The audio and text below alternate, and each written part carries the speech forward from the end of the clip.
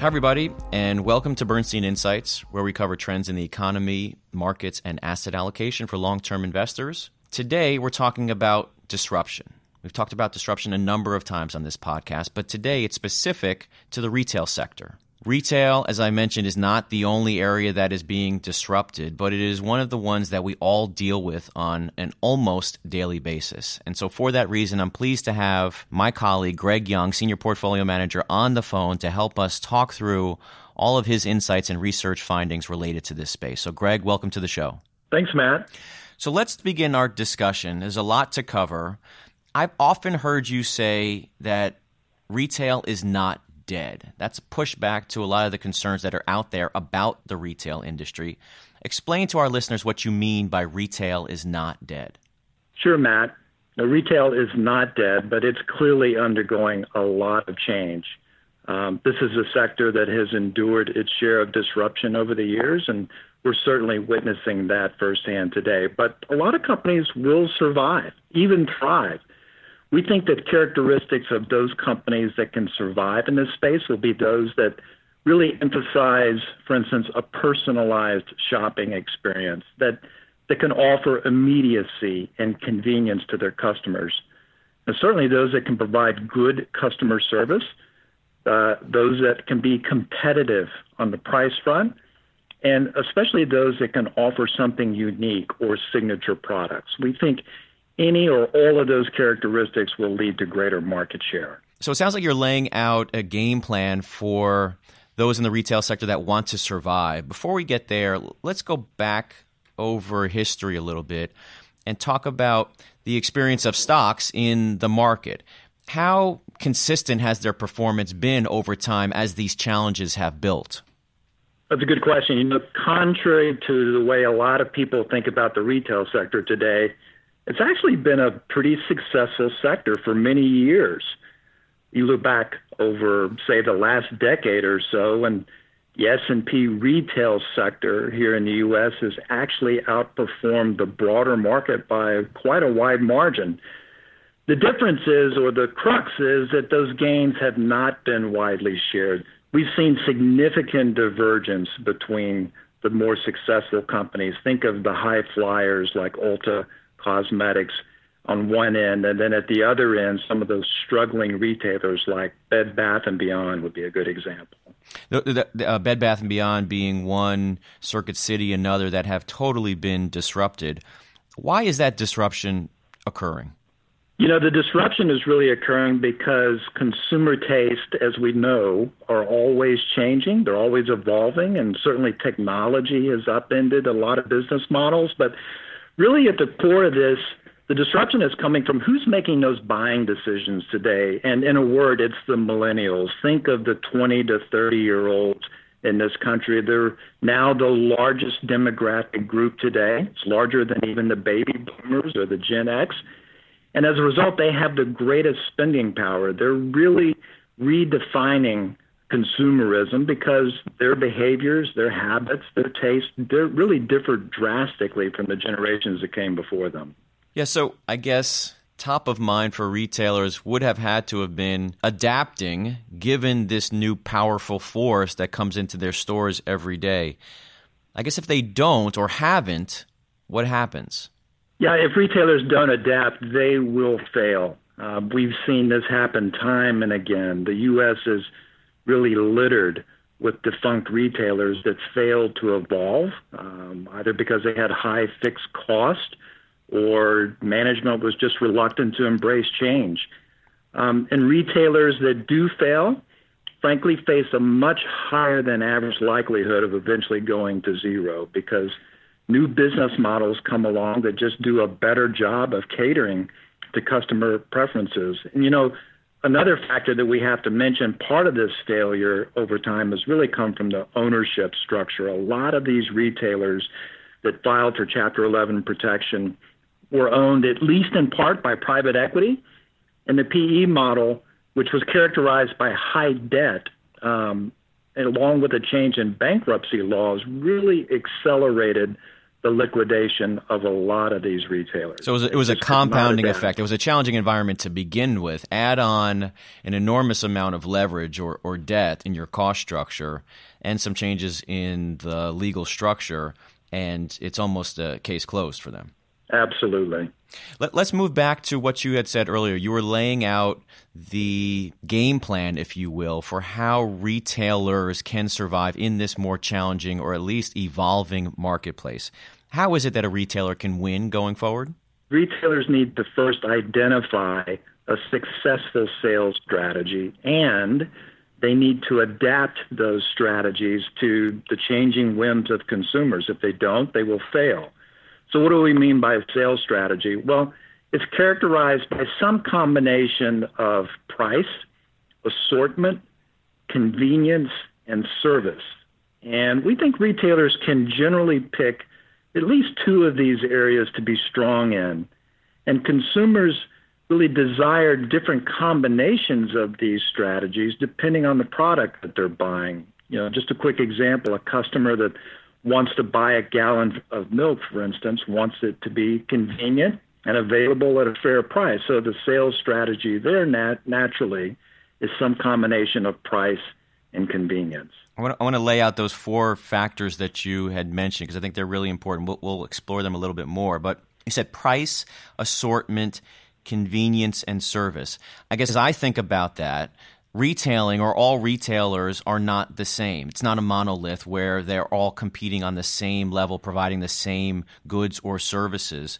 So it must be that more or retailers have different levels of vulnerability. Is that true in your opinion?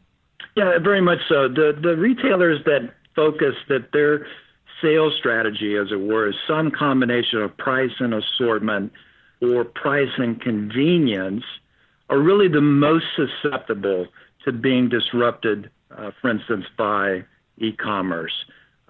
Whereas strategies that focus more on the service end, taking care of the customer directly, helping to answer questions, explain features, and really help the customer come to a buying decision, something that's very difficult, if not impossible, to do online. We think those types of retailers are least vulnerable to disruption from e-commerce.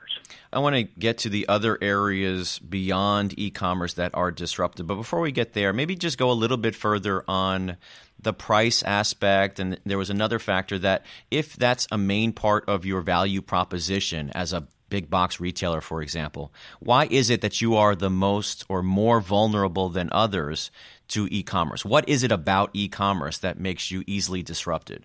That's a great question because e-commerce has been disrupted because it really brings three tremendous advantages to the consumer. First is a virtually unlimited selection of goods.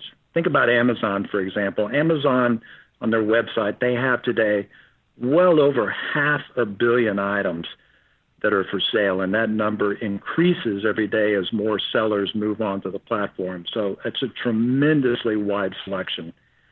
The second disruptive characteristic is really price transparency. Now consumers can be standing in an aisle and price comparing the goods that they see in front of them versus what other retailers are offering that. So that really brings price alignment and was one of the factors that has been so disruptive with many retailers, particularly those that were financed through private equity that had a very hard time that with their high cost structures really adapting to a world of lower prices. And then the third and final factor is convenience, right? The ability to order from anywhere, receive that item in a couple of days or sometimes even same day has really provided a tremendous value proposition. So it's made e-commerce a very disruptive force in retail. As you look over the industry and e-commerce in particular, is there anything that e-commerce, I guess, is missing? Are there any white space areas that can be taken advantage of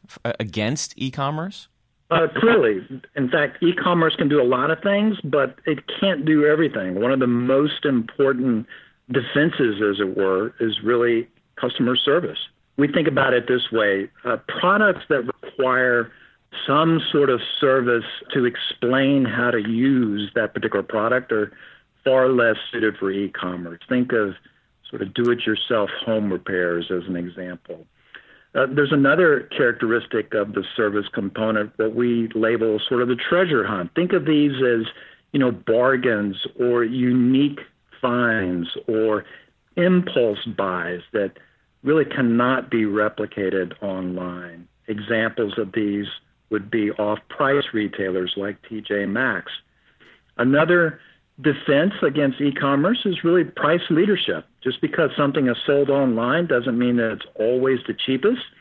Companies that have, a competitive advantage through their fulfillment network, whether because they operate in certain lower cost parts of the country or they just have developed a very, very efficient warehousing system. Think of Walmart and their distribution centers as a good example. Really helps them bring a very strong defense against the inroads made by e-commerce. And then the third defense really has to do with exclusive products. Just because there's almost an unlimited selection out there, there are unique products or size variations of products that sometimes you can only find at a brick and mortar retailer. Probably the easiest example here would be the home improvement stores like Home Depot and Lowe's. They tend to sell a lot of products and or size variations of those products that, for instance, Amazon typically sells very little of. I've always been fascinated by the ability of online retailers to customize to my preferences. I guess it's also a little bit weird if you think about it, but I look past that fairly easily because I do get fairly targeted advertisements or otherwise. How is it that online retail, Amazon or otherwise, is able to accomplish that? Really, the way they do that, Matt, is by collecting customer data.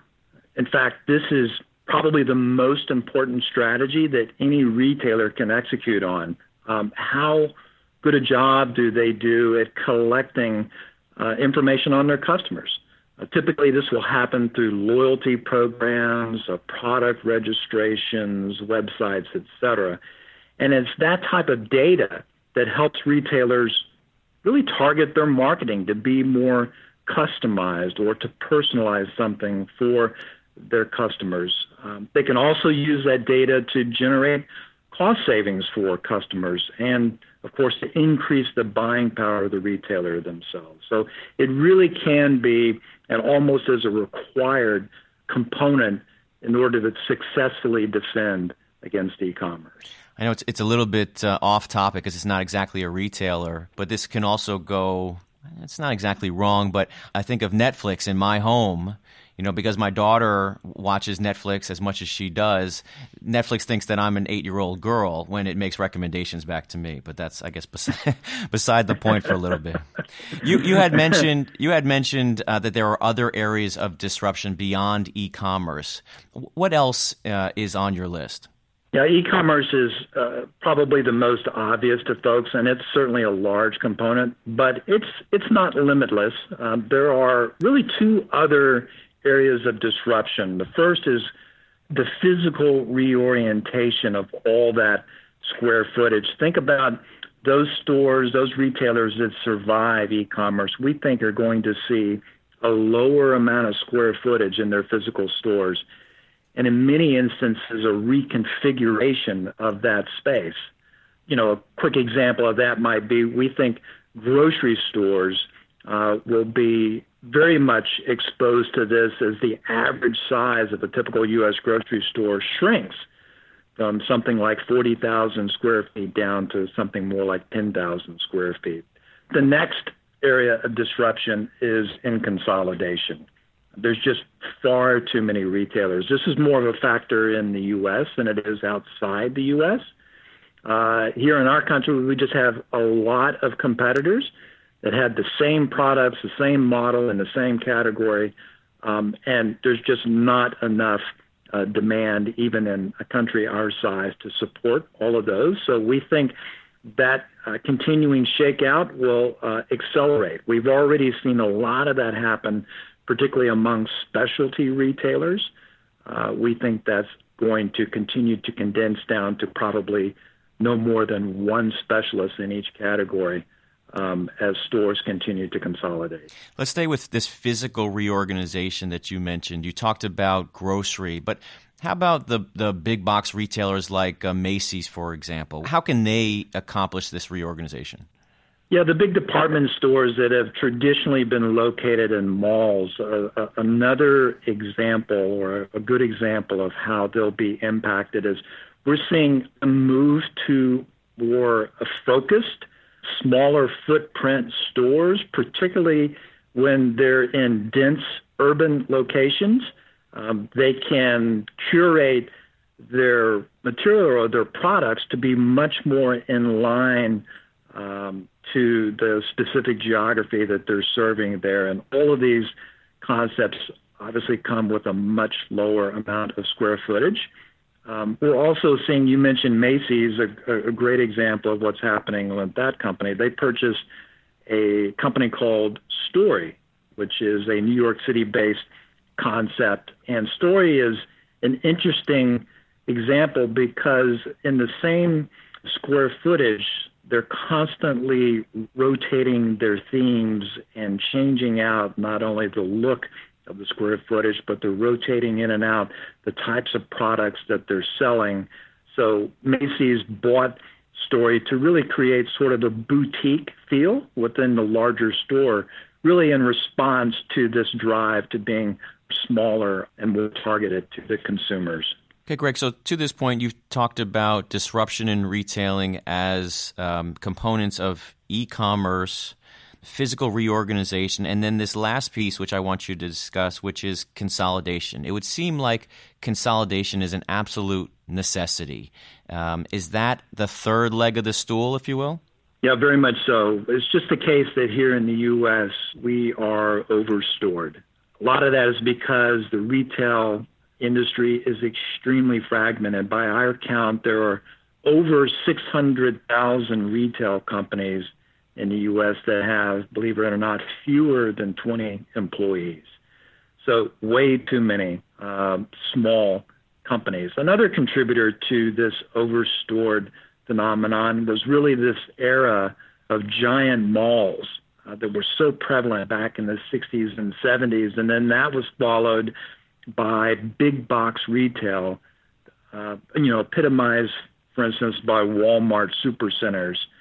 So we're certainly seeing upheaval in retail that's caused by e-commerce and the repurposing of so much legacy real estate. But this consolidation theme is clearly going to sweep through the retail sector in the U.S. It's just almost inevitable. You mentioned malls, and I know there's been changes afoot in the mall that we have all come to know and love.